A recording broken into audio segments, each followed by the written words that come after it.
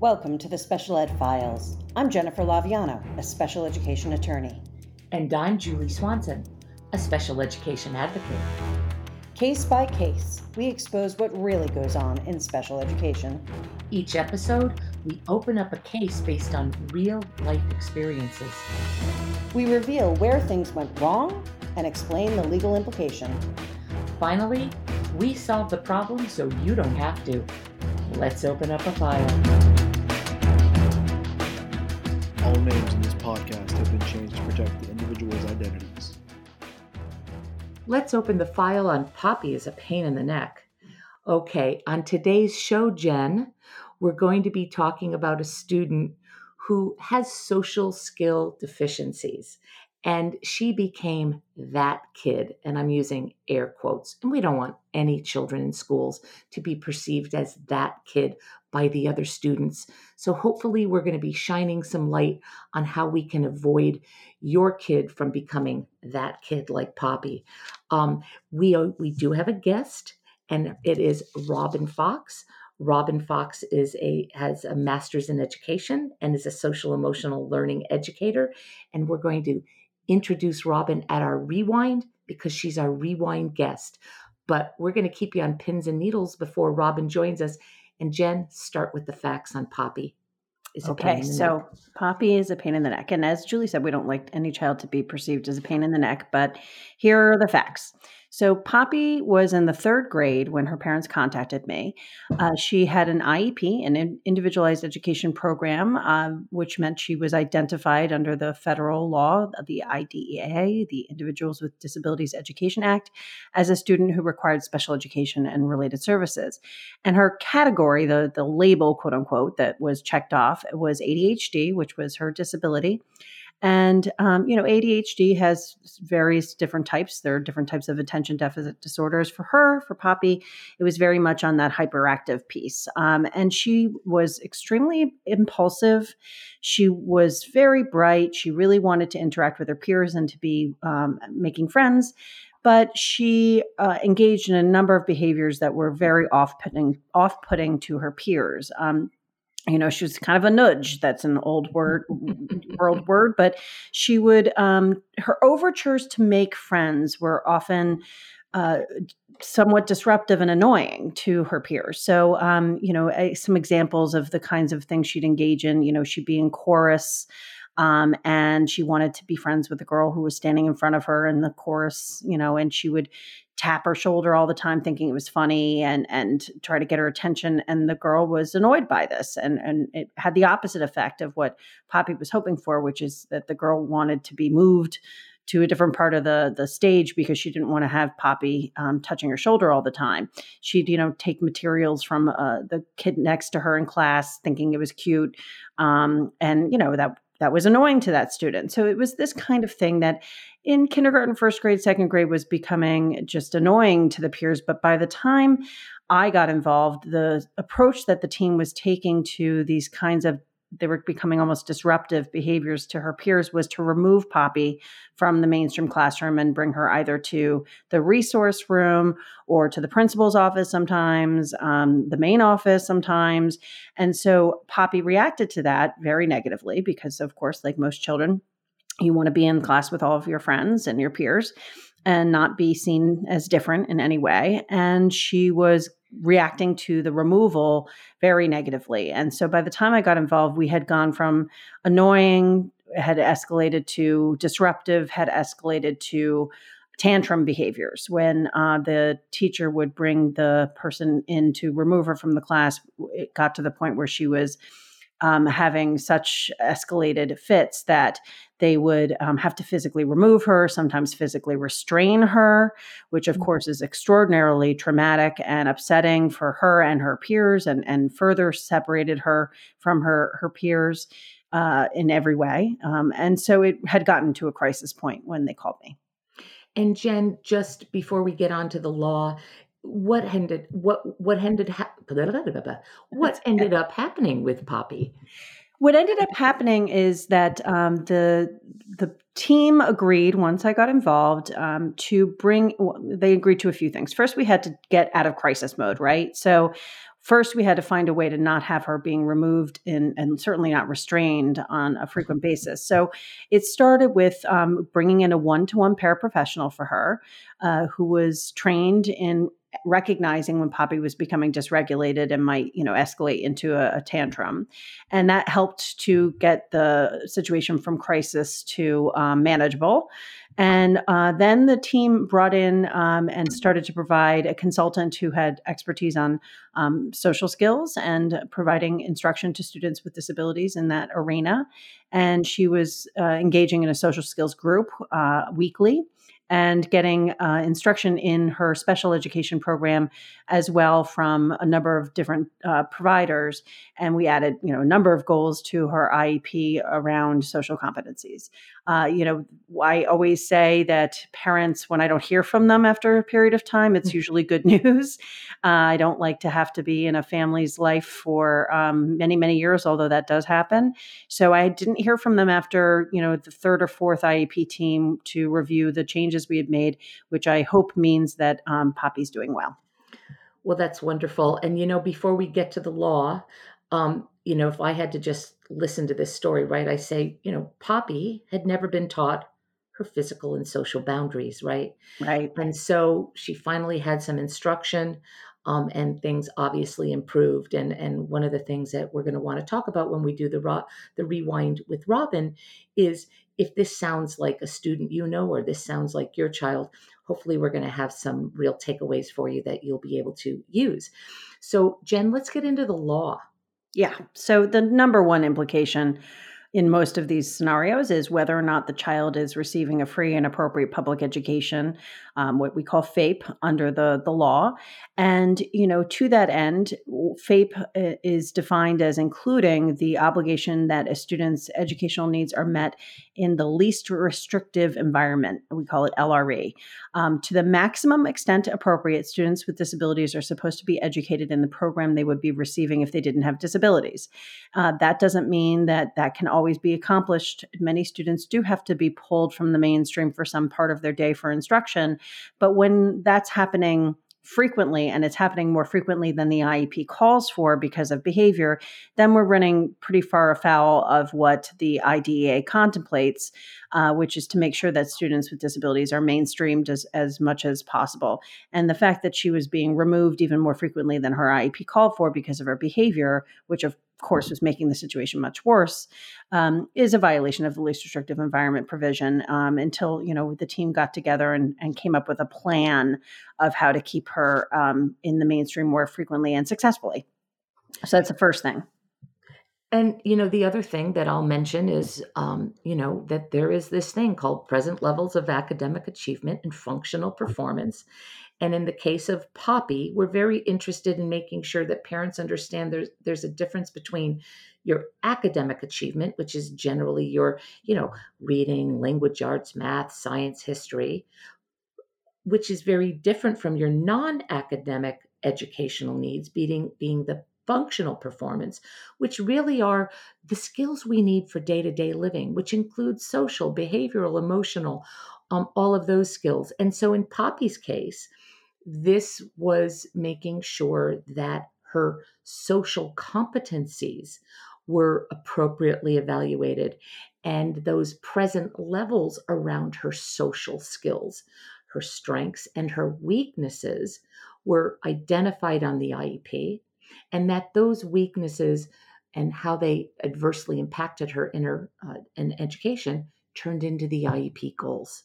Yeah. So, very good anything point. else we have to think about before I think so on the law. Yeah. One Yeah. more point, and maybe another Okay. will occur to one of us as I talk it out. But while Julie and I try very hard to keep these episodes focused on the federal law and the requirements that exist in all of the states under the IDEA, there is no federal law that governs restraint or seclusion. That is not yet. There have been a number of attempts to create legislation in this arena, but not yet. So far, there is no federal law that governs it. But most states do have their own laws on how, when, and very specifically where a student can be restrained or secluded from the mainstream, and restraint in particular, because there's a whole body of research, and certainly Julie and I have a lot of experiences, unfortunately, where students have been restrained in schools. It can become extremely traumatic for the child. It can be traumatic for the other children around the child, and it is a measure that should not be taken easily. Of course, we want everyone to be safe in our schools, but when young children, little children in particular, are being frequently restrained by the adults in their school, it becomes really hard to reestablish that trust with the child, and can become its own issue. So if you're unfortunately experiencing that a student you're working with or your child is being restrained by the adults in school, I urge you to look at your state law on this. Most states do require that parents be informed of the restraint and in fact, how they are informed and the limited circumstances under which restraint is appropriate. So I just want to make sure that I mention that. Right. And, Jen, I think the other thing that we can talk about is what the IDEA says about the Individuals with Disabilities Education Act says about positive behavioral supports, right? Yes. And so if your child, and I'll have Jen hop onto that right after I say this quick thing, is, you can always ask for a functional behavior assessment. And that is an assessment that looks at the reason, the purpose behind a behavior, right? And so in order to put a responsible behavior support plan together, we first have to understand, why is the student even having this behavior, right? Yes. And so one of the things that I would want folks to know is that, well, as an example, here in our state, you can't have restraint and seclusion be a part of a behavior support plan, a behavior intervention plan. But this is, again, where you, like Jen said, please check with your own state as to what your laws, statutes, and or regulations are around restraint and seclusion. So Jen, talk a little bit about positive behavioral supports. Yes. So in the federal law, in the IDEA, the Congress did add the requirement that schools use positive behavioral supports in the education of children, the special education of children with disabilities. And, there's not a lot of definition in the statute, as unfortunately is often the case. There's mandates, but not always a lot of guidance. And then it becomes up to educators and sometimes lawyers and advocates to figure out what was meant, and sometimes judges. But the point here is that we are supposed to be focusing on positive behavioral support. And that's something that, punitive actions like removing a kid from the class when they're impulsive and acting inappropriately without it being something that's dangerous, would certainly call into question whether your approach is positive or in fact is punitive. And so I guess that's as good a segue as any to introduce the Rewind and our guest, Robin. Yes, and let me just say a quick word about Robin. As I said before, she has a master's in education, and she's a social emotional learning educator. She's a lifelong meditator, a professional improv actor. She's been working in private and public schools from K to 12 as a special educator, professional trainer, and consultant for over 40 years. And her social emotional learning curriculum, Social Eyes Together, transforms children's lives to walk forward into their future with self-confidence, compassion, and resilience. Robin is also a member of the Connecticut Social and Emotional Learning Collaborative.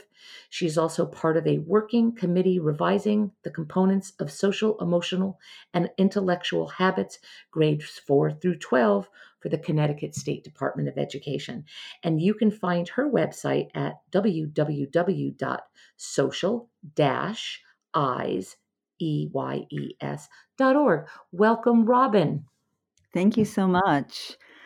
This is such a great topic. I'm really happy to be speaking about it because, there's a saying, fences make good neighbors. Well, Yes. Boundaries are a core component of good relationships. And we need to teach all students how to have good relationships, and especially working with students who aren't by osmosis picking up some of the cues and some of the behaviors that will promote good relationships. Yes, it's a point that is so well made, and it is really becoming more and more of a focus in education in general that we have to take a look at those social and emotional skills. That is such a part of education. I mean, what a successful adult doesn't have good relationships, right? Isn't that key to everything? Yes. And, Robin, I know you're going to share an exercise with us today. And before you get into it, look, at the end of the day, we want to make sure that your child's IEP, Individualized Education Program, include a goal or goals around teaching these social competencies.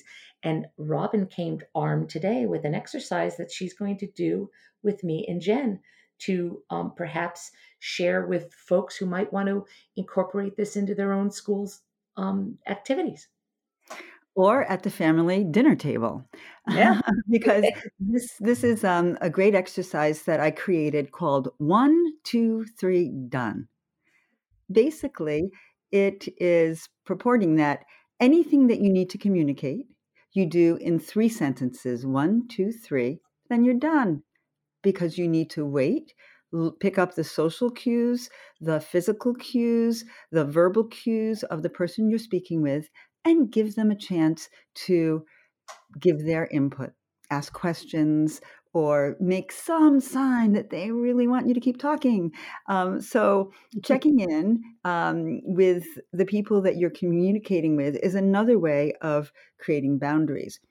A lot of times we're happy when our children on the spectrum are communicating, and Or sometimes children with ADHD or our other. ADHD, yes, right. Our children in general are communicating, Right. and it is it's wonderful to share your experiences, share your excitement about something that you're interested in, and yet when we don't have a good boundary on that, it's not a conversation; it's a soliloquy, and Yeah. so this is about whether it's physically being aware of boundaries or in conversation being aware of boundaries, helping us to do that. So it really is so simple. So let's say that you have an exciting adventure that you had at school, and you wanted to share it. So you want to just say 3 things about it to the person you are speaking with. This does a number of things. It actually helps you to cognitively organize the important parts of what you're going to talk about, so that you're not getting lost in details or getting, into an adjacent subject while you're talking about something that you want to really clearly speak about. So you speak 3 sentences and then you're done. You let the other person speak 3 sentences, or more, because you're not in control of other people's behavior. And that's another thing that we need to understand. This is just about our own presentation of ourself to the world and to other people. So we are not in control of what anybody else's reaction is. But if we can get this embedded in our communication style, it will carry us through to interviews, to parties, to when we're at a social function. We know that we can contribute and then stop and listen. All right. So there's an improv game called Beginning, Middle, and End, and I often teach this at the same time because it's fun and kids really like it. So one person's the beginning, next person's the middle, and the third person's the end, because we can't just tell kids, okay, 1, 2, 3, you're done, and that's, do it, go do it. We need to give them the skill to be able to organize around actually completing that task successfully. So it could be as simple as I have the first sentence and I say, Jack woke up and found, to his surprise, that he had wings on his back. The next person might say, he tucked them into his coat and went to school. The third person could end the story and say, when he got there, he was surprised to see his classmates flying around the room. So, or it could be as simple as I got up, I had pancakes, I got on the bus. Yeah. So we're really just trying to help the brain become accustomed to delivering information in the most succinct way possible, and then letting another person into your world. Hey, Jen and Julie, are you willing to practice 1, 2, 3, done? Yes, I will say as an Absolutely. attorney that I repeatedly say that it takes more than 3 sentences for me to clear my throat, but I will do my best because I clearly need this skill. Right. Yes. Because we all know how we've been kind of trapped by the person who goes on and on and on, and we don't want to be that person. No, we don't want to be the pain in the neck. You're right. But I think what's important in this is this is how we teach it. It doesn't necessarily mean that, once you get up and running and learning something, you can fiddle around with it, right? But this is to teach it, right, Robin? I love that you mentioned that, because rules are meant to be broken. But if we're not aware that we're breaking a rule because of a perceived necessity, or because we're already reading cues and we can see people are leaning in and they want us to continue, or somebody says, oh, how did that happen? And we can keep going on. Yes. So this is a rule that we want to embed first and have it be really clear. And I still follow this sometimes when I'm with people. And then, I do the 1, 2, 3, and then I stop. So we want to be able to follow the rule, and then if the situation is appropriate, we want to break the rule. So yes. All right, lay it on us. Yeah. So what I'd love to do is think of a movie or a book that or an experience that you've had in the past couple of weeks, and just, hit us with 1, 2, 3, and then done. Okay. Who's Thank starting? you for doing this, because I know I'm putting you on the spot here. No, I think my friends and family are going to be very grateful that I've learned this skill, actually. So I am someone who goes on and on. Okay, I'll start, and I will start with a movie that we just watched the other night, City Slickers. The movie City Slickers is a family-friendly film. It is a story of a bunch of friends who go on a trip to a dude ranch and become even closer. It's sweet and it makes you cry. That was amazing. That is so brilliant, because you hit on so many aspects of that film. We got so much information from you in 3 sentences. And if I may observe, I felt that you were really processing as you were talking, instead of just, letting it spill out. And I love that thoughtfulness. I think that that's such a beautiful way to be in this world, to consider the words and really be connected to them in that thoughtful way. Thank you. It forced me to, and I felt that I had to restrain myself and be much more thoughtful about which words I chose. So that's great. Jen, there's hope for you. There's hope. For all of us. There's hope for all of us. All right, you go next, Robin, because I'm still trying to think of what the heck movie I'm trying to think of. Go ahead. Well, it doesn't have to be a movie. It can be an experience. Okay.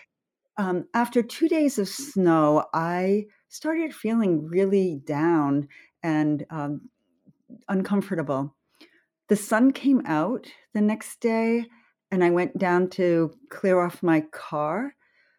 As I looked up at the sun and felt the rays coming on me, I just had a new appreciation for sunlight and its healing effect. Oh, that was great. Well, that was nice. I had an experience where we took my son, who has a disability, who is a young man who has an autism spectrum disorder. We went out on a walk with our brand new dog, Max, who's 4 months old. And it was his first time on the leash. For the first 10 minutes, he fought us like heck, wanting to get out of his collar and leash. And then he finally got used to it. It was a wonderful walk, and I was so excited because my son walked him the whole time, and it was so purposeful because he had responsibility, he got exercise, and he loved it. Wow, that was a lot of information, and that was awesome. So sometimes I think I broke the 1, 2, 3 rule. Yeah, I think you you did. did too. And you're pretty masterful at the compound complex sentence, I might add. Right? But it's all good. It's all good. See, again, like you said, Julie, first of all, not everybody's going to be able to do this easily. Yeah, And apparently not. also, when we do this in a group, some of the kids are counting your sentences Right. and holding up fingers, which is annoying and helpful at the same time. Well, you Right. know, it's kind of nice that I screwed up because It's illustrative. Yes. it's illustrative of the fact that this isn't easy. It's not easy, but here's the really cool thing about it. We're all, doing this as a podcast, so we're not seeing each other. But what I love about this kind of instruction is the tools that Robin and other educators provide and teach to students about how to look around at the listeners to their story to see if they're interested. As you said, are they leaning in? That's something that not all people pick up on those cues. Leaning in or looking, nodding your head as if you want the person to go on. There are so many nonverbal cues that allow us to know whether we want the person to keep talking. Don't forget the nonverbal cues that show you that they do not want you to keep talking. Watch, shifting their legs around so that their legs are facing the door, which in a meeting, look under the table if that's appropriate. If you drop something and see where people's legs are pointed, because that usually is the direction that they're interested in. And, there's all these little tips that can be so valuable and helpful. But really what we want to teach our children is this self-control, this discipline, which is not a bad word. It means that you are, sacrificing some of your immediate desire for a greater goal. And the fact that you're just saying 3 sentences is not only about you being concise and clear and waiting for someone else. It's also the kind and generous act of letting them speak. It shows that you care. Listening is love. Listening is love, truly listening. And I have a lot of lessons about listening because honestly, we're always preparing the next thing we want to say. We're thinking about what we want to make for dinner. There's a lot of disconnect between in a conversation between the focus of the participants. And that's also where the mindfulness part comes in, learning to, when you learn to do mindfulness meditation, you're training your mind, you're training your thoughts to keep coming back to the same either mantra or breath. And that also is a way that you can learn to listen. Because if you don't have a really active mind all the time, you become an empathetic listener. And it always is felt by the other person. They feel you're listening. They feel that you're really there and present with them. And that's a gift we give to each other. And it builds relationships and makes strong bonds that become, no matter how different we are, we get connected on that primal level. I love that. Listening is love. I know. It's beautiful. I think I need a poster that says listening. Right? is love. It's also such a skill that we use in life, not just in our social interactions, but in our day-to-day lives. I mean, it's one of the things is funny, Robin, because I do training of other attorneys in litigation strategy. And one of the things I say all of the time is so many attorneys don't listen. When they're cross-examining a witness, they have their list of 15, 20, 30, whatever the case is, questions they want to ask, and they're thinking about the next question they want to ask. And you miss out on gold as a litigator if you're not listening to what the witness is saying, because most of the time, the true nuggets that become relevant to the case are what the witness says that you didn't expect to hear. And that wasn't the answer that you were entirely, so as an example, in special education law, a witness may say, yes, I did bring that up at the IEP meeting, but it might have been the meeting before. The meeting before? Tell me about the meeting before the IEP meeting. And, that can lead down a whole row of questions about whether the parent was involved in the decision making. So it's important across the board to learn that skill.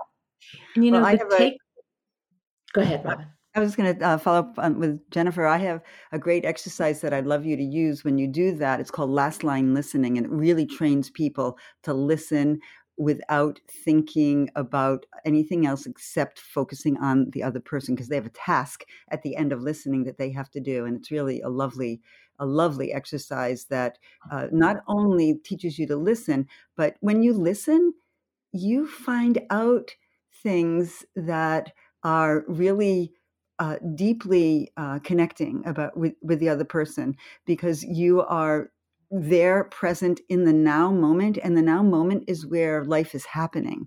And that's a training to be present. It's a mindfulness. Listening is a mindfulness exercise. Wow. Wow. Well, before we go on to the verdict, I always like to think of the listener. And what are they taking away from what we've just said? And let me just share what I think. I'd love for people to take away that this is a skill that you can incorporate into an IEP goal, right? And again, this isn't the be all end all skill. I'm just giving you an example. Poppy will use the 1, 2, 3 done methodology exercise.